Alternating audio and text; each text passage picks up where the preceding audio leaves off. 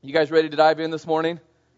So this is a tough one, man. It was great to study, but it's one of those, like, I feel like we're going to go through like Seminary 101 this morning. Are you guys ready for that? Mike's ready, right? So we're good. So Mark chapter 12, verse 35 is where we're going to be this morning. If you guys want to grab your Bibles, if you don't have one, take the one at the end of the row. If somebody already took it from them, right? So, but Mark chapter 12. As we walk through Mark, we've seen Jesus in his public ministry. We've seen his power. We've seen his authority. We've seen him teach. We've seen him show that he is God, that he's the Savior, the promised Messiah. And we get to Mark chapter 11. We've been here in the last few weeks in Mark chapter 11 and 12. But in 11, we see Jesus begin his last week of his earthly ministry. And he had his triumphal entry. And right after that, he observes the temple. Ginormous building right there, a place of prayer and worship, a place to point other people to the one true God. And Jesus, as he observed, he saw that place really, they were abusing that. It became a place of extortion, a den of robbers, a den for robbers. And for many, they would just pass through like it was no big deal, like it's just a shortcut. And they missed that they were in the presence of God. And so Jesus went in and turned tables and did it righteously, did it in a good way, right? And just turned tables and cleaned house in there. I had a moment the other day. I was driving to the air show, waited in line, driving for 45 minutes, just sitting there. And I wish I had a righteous moment. Some guy pulled right in front of me and didn't wait at all. And so I had a repentance moment right there, you know. I'm the only one, right? Nobody else gets that way? Okay.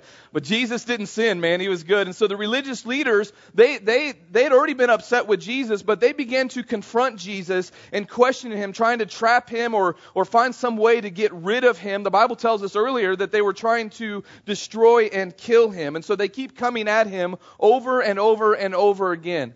And so in this last week, you had the Pharisees. They first come in and they challenge his authority, right? And then they come and Jesus kind of shows them what's going on there. And then there was a group known as the Herodians that come with the Pharisees. They come to Jesus again and they try to trap him up and get him in trouble with either the people that are following him or the government with Rome. And they ask, man, about taxes. Should we pay taxes to Caesar? And he says, give to Caesar's what's his, right? His image is on there. But then he says, but render to God, give to God what's his. We are all made, whether you want to admit it or not, we are all made in the image of God. And so we belong to him. So give God what is his. Give God all of you. And then after that, the Sadducees, they come up to Jesus. The Sadducees are a little bit different. They're more higher, upper class. They don't believe in, they only believe in the first 5 books, Genesis, Exodus, Leviticus, Numbers, Deuteronomy. That's it. And so they don't believe in the resurrection. They don't believe a need for a Savior. They don't believe in eternal life for us, that we're going to spend eternity with Jesus. And so they come to Jesus asking him a question and trying to prove him wrong when it comes to the resurrection and eternal life. And Jesus, again, time and time again, with all these challenges, he really shuts them up, church, right? He proves them wrong.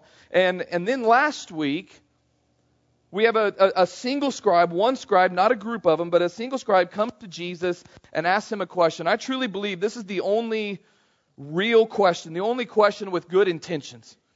And he comes to Jesus and he says, which is the greatest or the foremost commandment? Now keep in mind, out of the Pentateuch, the first 5 books, there were 613 commandments. A lot of times we think commandments, we think 10. Right? There were 613 commandments and they all had different categories and groupings. And they're like, which one is the greatest? And Jesus tells them the foremost is, hear, O Israel, the Lord our God is one. So they're affirming who God is, and he's the one true God. In verse 30, and you shall love the Lord your God with all of your heart and with all your soul and with all your mind and with all your strength. Right? So love God with all of who we are. And the second is this, you shall love your neighbor as yourself. There's no other commandment greater than these. So because we love God with all we are, we then love others as he loves. Are you with me, church? Man, we love others.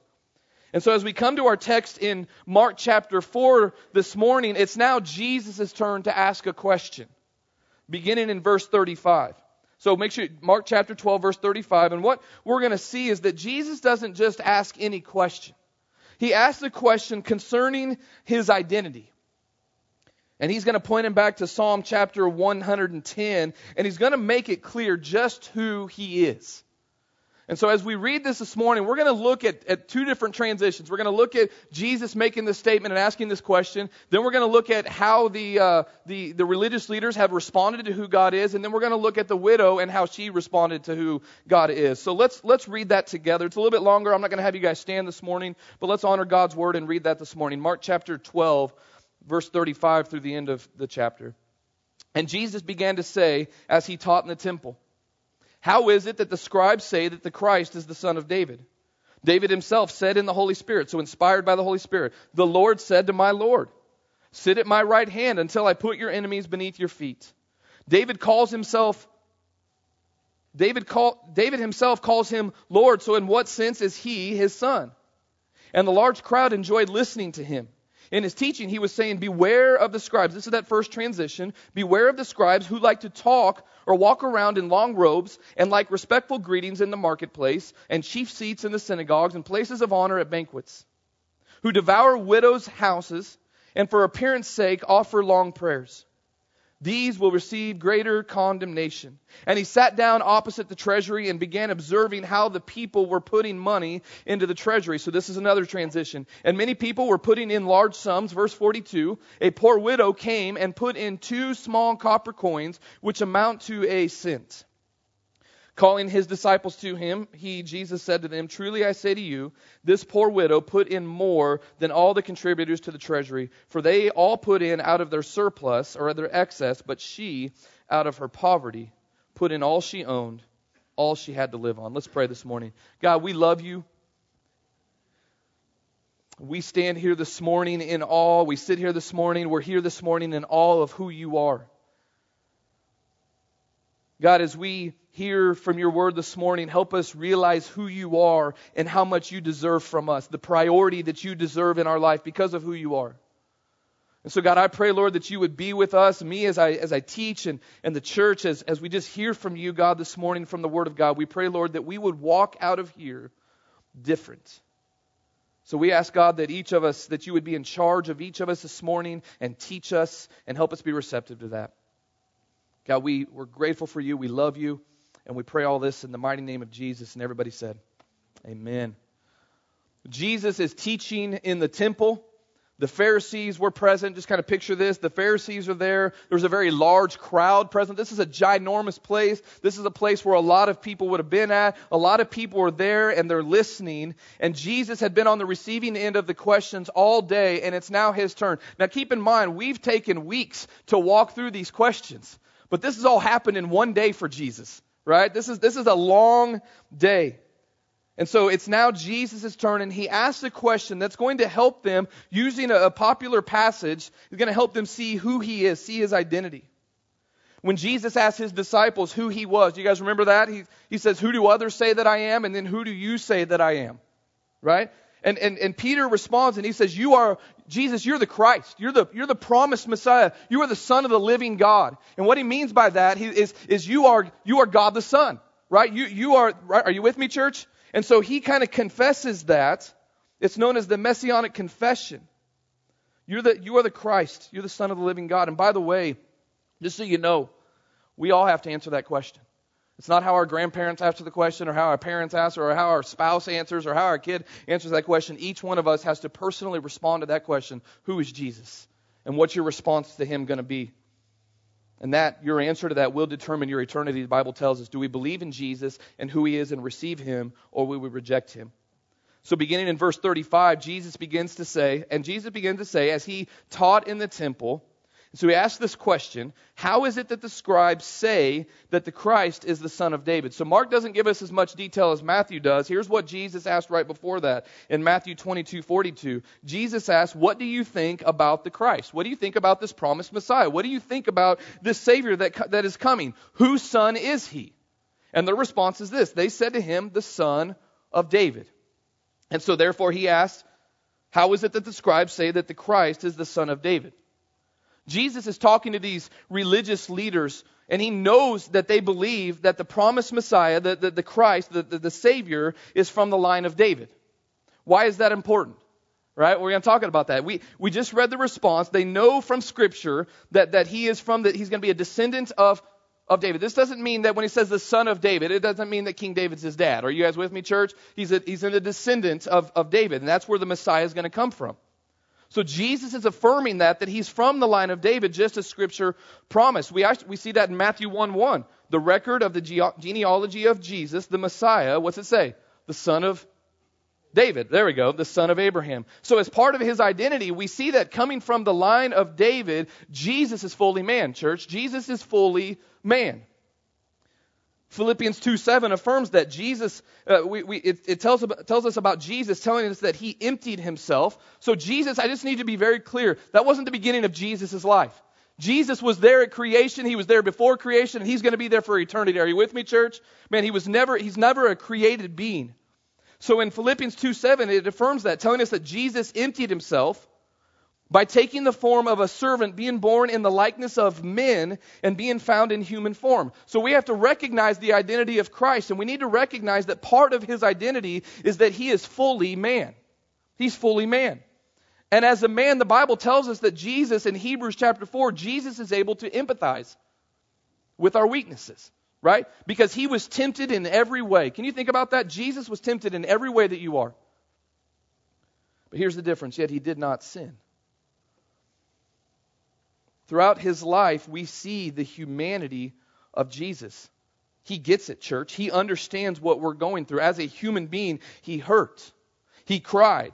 He had joy. He hungered. He got tired. Because he's fully man. And so Jesus asked him that question, but he's going to take it a little bit further. Why? Because those leaders only believe that this coming Messiah is just a man. That they just think he's just going to be a man. That he's going to be a political or military leader just as his predecessor, I guess you'd say, just as David was. The problem is that seeing this coming Messiah, seeing Jesus as only human, that's the problem. In fact, even people that don't follow Jesus believe that he was quite the man. Right? Bless you. Throughout history, I mean, you look at our history books prove that Jesus was a man. There's no doubt about that. People throughout history, leaders, philosophers, teachers, they're always pointing back to Jesus. There's a philosopher well known in the 1800s known as Ralph Waldo Emerson. And he was very well known as not being a believer or a follower of Christ. I just want to lay that out there. And he says this about Jesus. He says, Jesus is the most perfect of all the men that have yet appeared on the earth. It's a great statement. But he just sees him as a man. Many throughout history see Jesus, see the Christ, the Messiah, as just a man. They may call him the best of men, but they fall short because they call him nothing more than that. We've already seen in Mark, there were many that thought Jesus was the guy. He is the guy, but they thought that he just came to be that political and military savior to get them out of the oppression of Rome. Just a man. And now we have these religious leaders right here in front of Jesus. Men that saw Jesus, saw what he did, heard his teaching, saw the evidence. They knew the evidence was there, but they refused to admit that he was more than just a man. And Jesus is about to challenge that based off of a psalm that they would have known very well, Psalm 110. And we're going to see that their answer was right in a sense, that the Messiah, the Savior, is fully man. He's from the line of David. But we got to get this right. They're only partially right. Are you with me, church? They're only partially right. They fell short. And so Jesus is going to point out that the promised Messiah is fully man, but he's much, much, much more than that. Look at what he does here. He says this: how is it that the scribes say that the Christ is the son of David? So he's talking about his humanity. And then he states, David himself said in the Holy Spirit. So he's inspired by God. David himself said, the Lord said to my Lord. It's a very important phrase right there. Sit at my right hand. The Lord said to my Lord, sit at my right hand until I put your enemies beneath your feet. Now, why did Jesus say that? Because at first you read that and it might seem a little confusing. David, are you kind of having a little moment here? Like, did you not get enough sleep? Right? Like, what are you saying? The Lord, right, spoke to my Lord. But Jesus is just really straight talking with these guys here. He's saying, you all trust that there is coming this promised Messiah, right? Like, he's having this conversation with them. And you believe that this Messiah is coming through the line of David, right? So he's fully man, right? But you missed this part where David is talking about that same Messiah, and David tells us that he's much more than just a man. So what is he saying? He's quoting Psalm 110. I want to take a really good look at this. We see that David said this, inspired by the Holy Spirit, inspired by God, when he says, the Lord said to my Lord. Now in English, they both say Lord, right? The Lord said to my Lord. But those are two different words. They're two different words. The first and the second Lord are two different words. The first Lord is a word used for Yahweh. Right? That's what he's saying right there. Yahweh, which is God's covenant name. Right? Actually, it's Yahweh. Right? They would leave the vowels out. But it's Yahweh.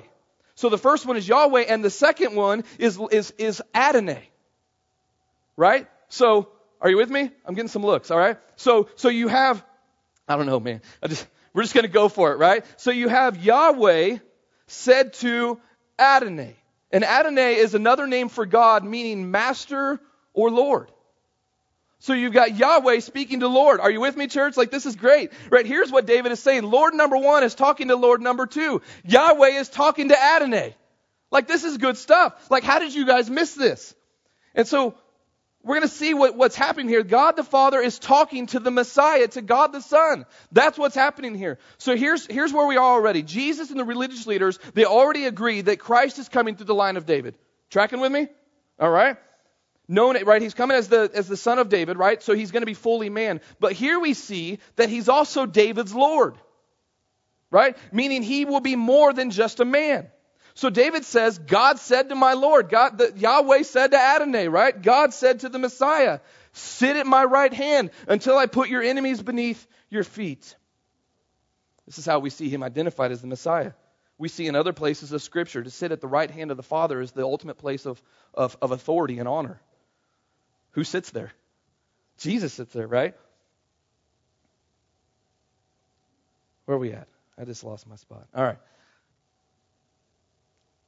Jesus, after his death, burial, and resurrection. Colossians 3:1 says this, so if you've been raised with Christ, seek the things above.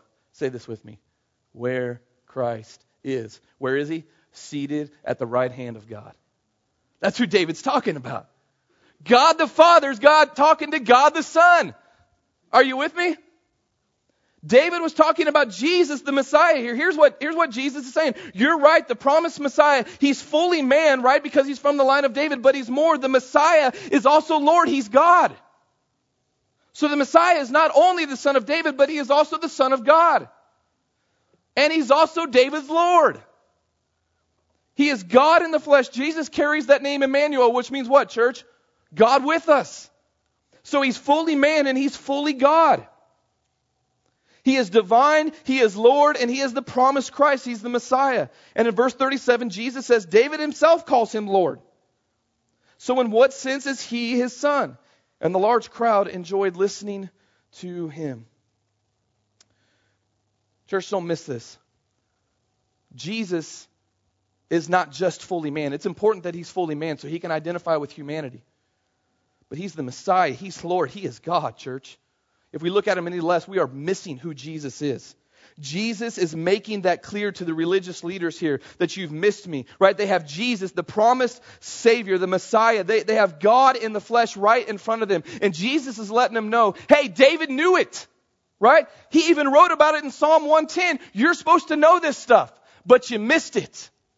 You missed it. You're missing who I am, or you're just rejecting me. You're missing who I am, or you're rejecting me. He's telling them, I came to be God with you as the Messiah, and I am fully man, but not just man, but I am also 100% fully God. So Jesus, he publicly states, I'm the promised Messiah, I am Lord, I am God, and then he transitions. In Jesus' teaching, there's a transition here a little bit. I got to be honest with you, I would have loved to have this over 3 different sermons, but we're going to knock it out in one. Are you guys good with that? But in this second part, Jesus really begins to call out these religious leaders. Think about who these guys were. They were men that had authority. They had position. They had the responsibility to teach the Word of God, to point others to God, to care for God's people, to help them look for the coming Messiah. Are you with me, church?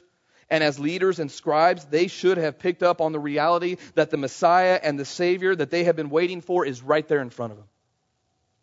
But they were too worried about their own authority. They were too worried about their power and their clout. They refused to believe in who Jesus is. And so they rejected them. And they rejected him. And here's the hard part. They also led a lot of other people astray. And Jesus calls them out for it in verse 38. In his teaching, he was saying, beware of the scribes. And really at that point, he's talking to the crowds. The religious leaders are right there, but he doesn't care. He just calls them right out. That's a public warning, church. He's saying, hey, crowd, listen up. And Jesus begins to expose their hypocrisy and their hearts. In fact, in Matthew's account, we see that Jesus said this phrase over and over and over again. He says, woe to you, scribes and Pharisees, hypocrites. When he says woe, just know how important that word is. When he says woe, that is an interjection of both grief and anger, and it's a public condemnation of them. He is publicly condemning them with both grief and anger. If you want to read more of that out of Matthew chapter 23, there's a little more detail in there. But in his teaching, he begins to call them out for their hypocrisy, for their lies, their false teaching, and their misleading of God's people. And he calls them out for their hearts. Church, we need to see something here. Jesus is going right after false teaching and false motives. Teachers and leaders, pastors, they have an opportunity to open up God's word and open up their lives and point people to God and to Jesus. Amen, church? And point people to the life that Jesus calls us to live. And I got to tell you, man, we take that seriously at Authentic Life Church. Man, we want to stay true by the grace of God. We want to stay true to His Word and lead others to follow Him. Am I going to mess up? Amen, right? Yes? Everybody? Okay? My mother-in-law saying yes. No, I'm just kidding. But our goal is to remain faithful to the Word of God and teach that. And Jesus, with these religious leaders, because He sees the seriousness of them, He just lets them have it. Listen to this, verse 38 through 40. Beware of the scribes. That phrase literally means to be watchful and guard against their evil influence. Beware of the scribes who like to walk around in long robes and like respectful greetings in the marketplaces and chief seats in the synagogues and places of honor at banquets, who devour widows' houses and for appearance sake offer long prayers. These will receive greater condemnation. So we're going to walk through this. When they would wear long robes, they were really kind of shouting out with their clothing that they were, hey, look at me. I'm a devout and noted scholar. That was the idea, right? It was a look at me type of thing. He said that they liked respectful greetings in the marketplace. Everybody likes respectful greetings. What's Jesus saying here? It means that they expected people to rise and honor them by calling them by their proper title when they came into the marketplace. Stop what you're doing, stand up, and just give that person, are you with me, church? Man, they demanded that. He says that they wanted the best seats in the synagogues. The best seat in the synagogue was on a bench towards the front, close to the chest that had sacred scrolls in it. It was reserved for those with power and those that were in leadership, and they took those seats every single time. They demanded places of honor at the banquet table. So at that point, the spots closest to the I'm on 3.5 hours of sleep. I just need you guys to be gracious with me this morning, okay? The spots that were closest to the host right there, they were considered the most honorable. And Jesus is saying, beware of these men. They are all about the show. It's the look at me show. Look what I'm doing. They miss the teaching when Jesus says to be last is to be first. Right? Then Jesus says, beware of the scribes in verse 40 who devour widows' houses. This is a big deal, church. Let's not miss this. We're going to see a widow here in a minute, but this is a big deal. A widow. It's probably the biggest picture besides a fatherless child of someone that was helpless and vulnerable. Women that needed to be cared for and protected and looked after and not taken advantage of. But Jesus says that these religious leaders, church, they devoured the widows' houses. Here's what happened. Often, scribes would serve as estate planners for widows because of their knowledge. And it was a duty that should have come with honor and humility and respect for that lady and their family and their past husband. Are you with me, church? They had that responsibility. But they often took advantage of that role, and greed took over. These women trusted these leaders, and they would often convince these distraught widows that they needed to give more to the temple. And you know where that money went? It went right into their pockets. They would often mislead these ladies and convince them, hey, to earn God's favor, you need to give more. And keep in mind, with no husbands, these ladies, they had very little. They were very vulnerable. And in some cases, these widows would be convinced to sign their property over to the scribe when they died. Why? For repayment of their service, leaving their children with nothing. They just missed Jesus' teaching of loving God and loving neighbors as yourself. That's why Jesus says, beware, right? Then he says, beware of their long prayers. for appearance sake. These religious leaders would lead these public prayers, and they were long and loud, and they were elegant and probably arrogant, right? But it's all about the show with them. But Jesus knew that their prayers were empty and hypocritical. I don't know about you guys, but anybody love hearing kids pray? Yeah, I just love it, man. That's one thing that I love probably most as a dad is leading my kids in prayer, reading the Bible with them, and listening to them pray and just listening to them talk to God. When I pray with my boys, they have their time of prayer, and it's funny. I mean, listen to them. It's great. They lose focus. You know, they're praying, and you get this long pause, and it's like, "What's you doing, man?" They got distracted, right? They start talking to God about their toys and the shows that they like. They start talking about, you know, their size with the Raphael and Ninja Turtle stuff. It's like, it's great. Like, and I just listen to them, right? The other day, my second oldest son prayed for every single name he could think of.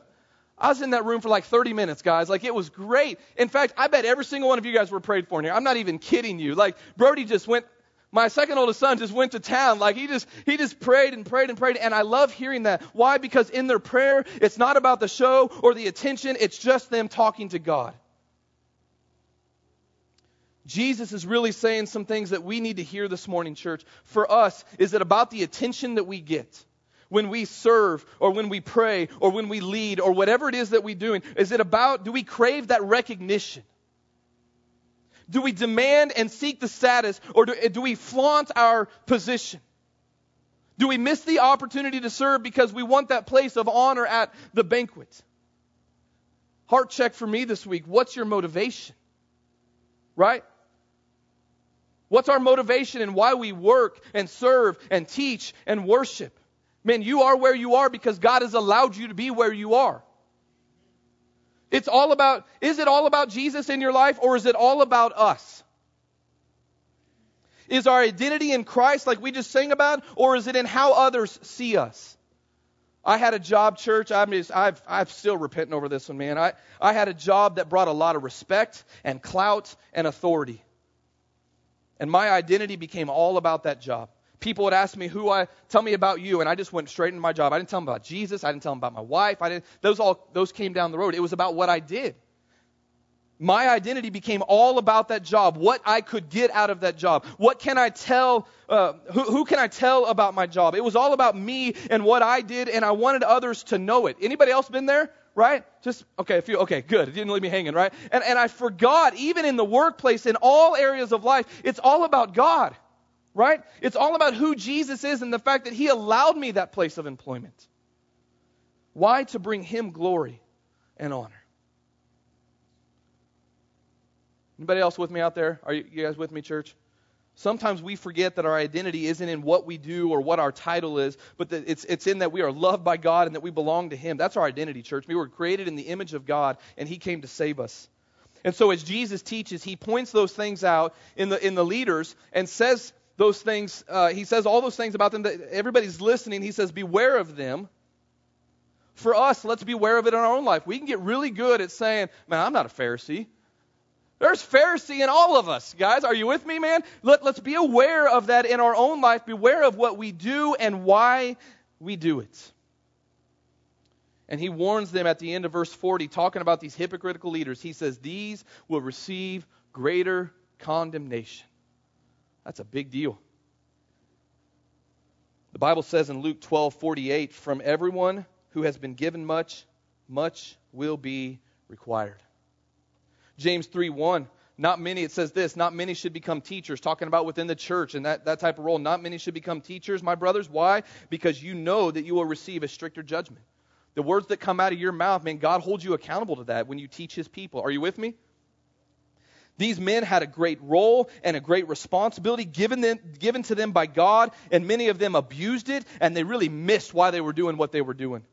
Danny Akin says in his commentary, God will judge with special severity hypocritical religious leaders who strut like peacocks, abuse the less fortunate, and traffic in false worship that is all show and no substance.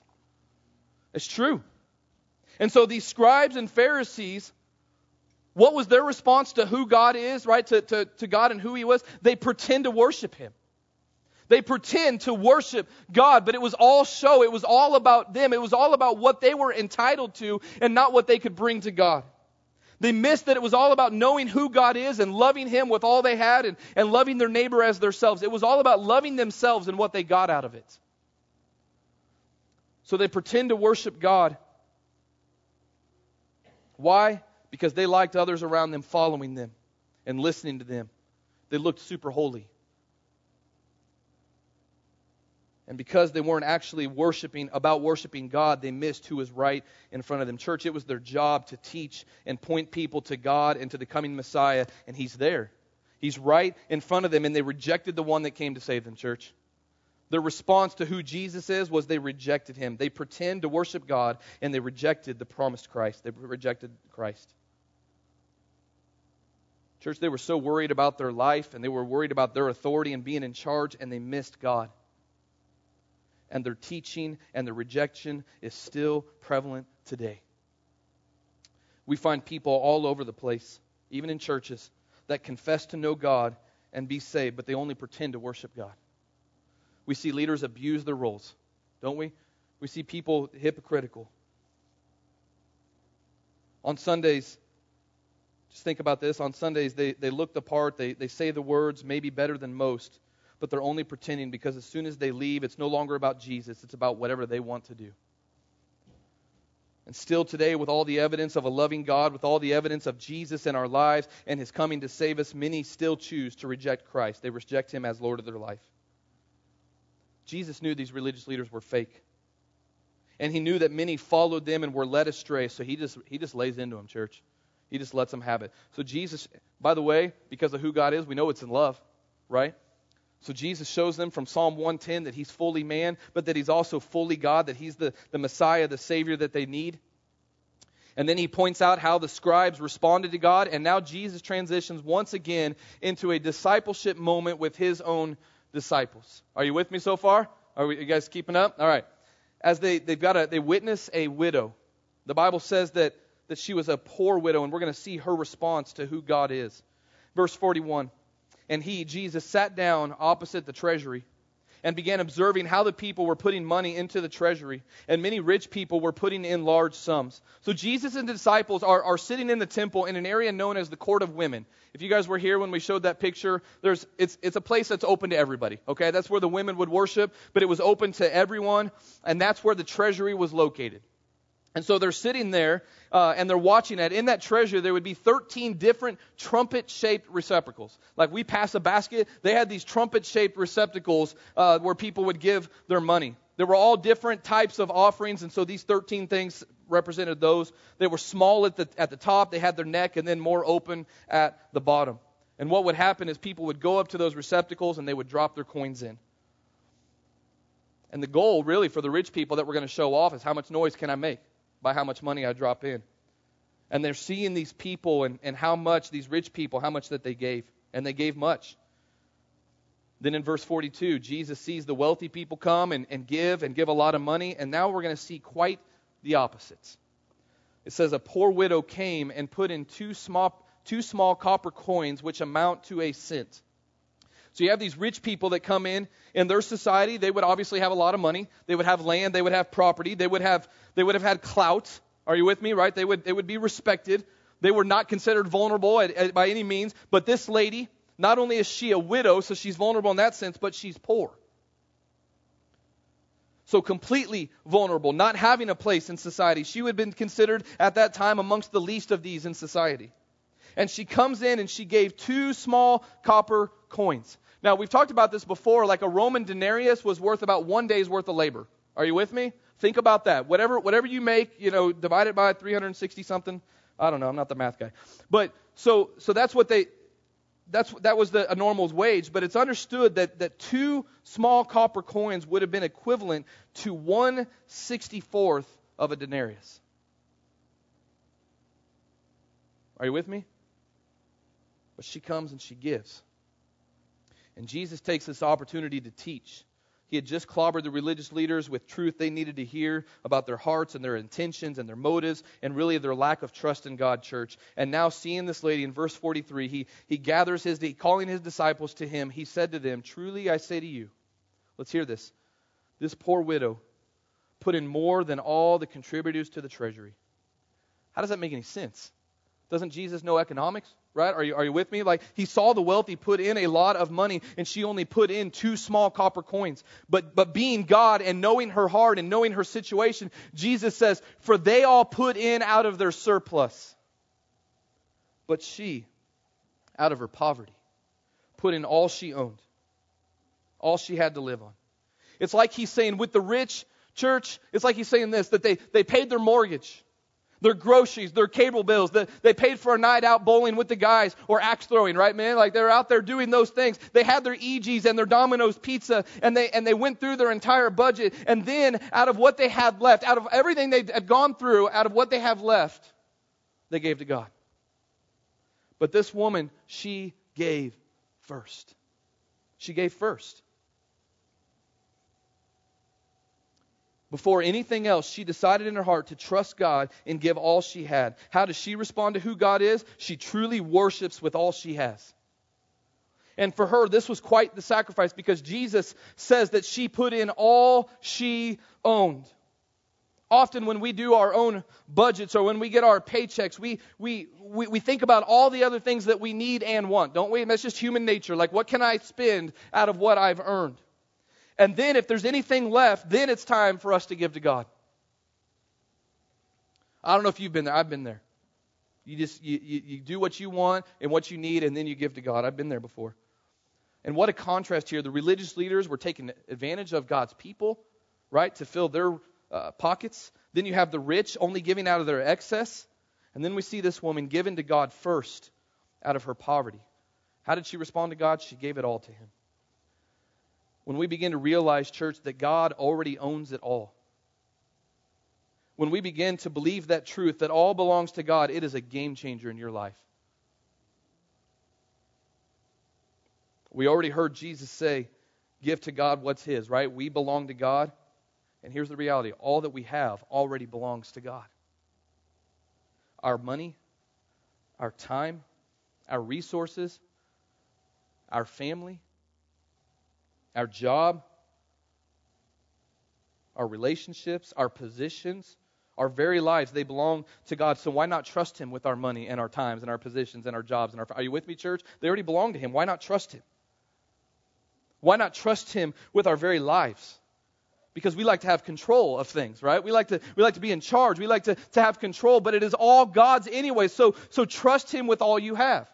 Not second or third or even out of your excess. Trust God first. Jesus tells us in Matthew 6:21, for where your treasure is, there your heart will be also. Where's your treasure?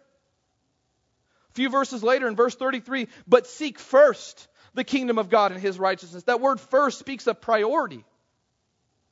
Because of who God is and because we are His, we can trust Him first, and we can trust Him with our lives, church. This is the woman's response to who God is, and that is to be our response.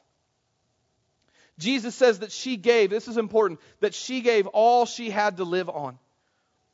That phrase, had to live on, is from the Greek word bios. Why is that important? Because it means life. She gave her life. She trusted God with her life. We can trust God with our life. Church, there's a lot packed in here, isn't there? And there's just a lot to walk through. Jesus first teaches the religious leaders that He's not just man, but that He is truly God in the flesh, and He is Lord, and that He is the Christ, He is the Savior. And then we see 2 responses to who God is. You have the leaders of Israel who pretend to worship, they pretend to serve God, they pretend to honor God with their lives, they pretend to lead people into the will of God and the knowledge of God, but they showed the response ultimately was that they trusted themselves and their own systems over God.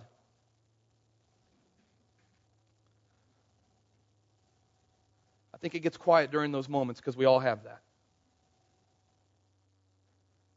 But I pray that we all want this. I want to pursue this. I'm not there. When we see this woman's response to God, she showed, even with a flawed religious system and religious leaders and being taken advantage of, that she fully trusted in who God is. And for that, for us, church, she examples discipleship. She sees God, she follows God, she trusts God, and she lives for God. And Jesus sees her as an example to show his disciples that she gave all she had. She gave her life and trusted God. And church, as we know, and we're going to celebrate in a few weeks, Jesus also came to give his life. Are you with me? Young people? Young people, are we with me? Jesus came to give his life for you and me. If we know Christ this morning, if you're saved, if you're a part of the family of God, how will you respond to this word this morning? Will you leave here thinking, you know what, I'm good. This message wasn't for me, it was for Charles. Right? I'm just picking on you because you're in the front row. Are you with me? This is just for Pastor Jeff. Like, he had to go through that himself, and so we're all good. I'm good. This wasn't for me this morning. Or will you leave here allowing God to teach you and challenge you and grow you as you trust in him completely?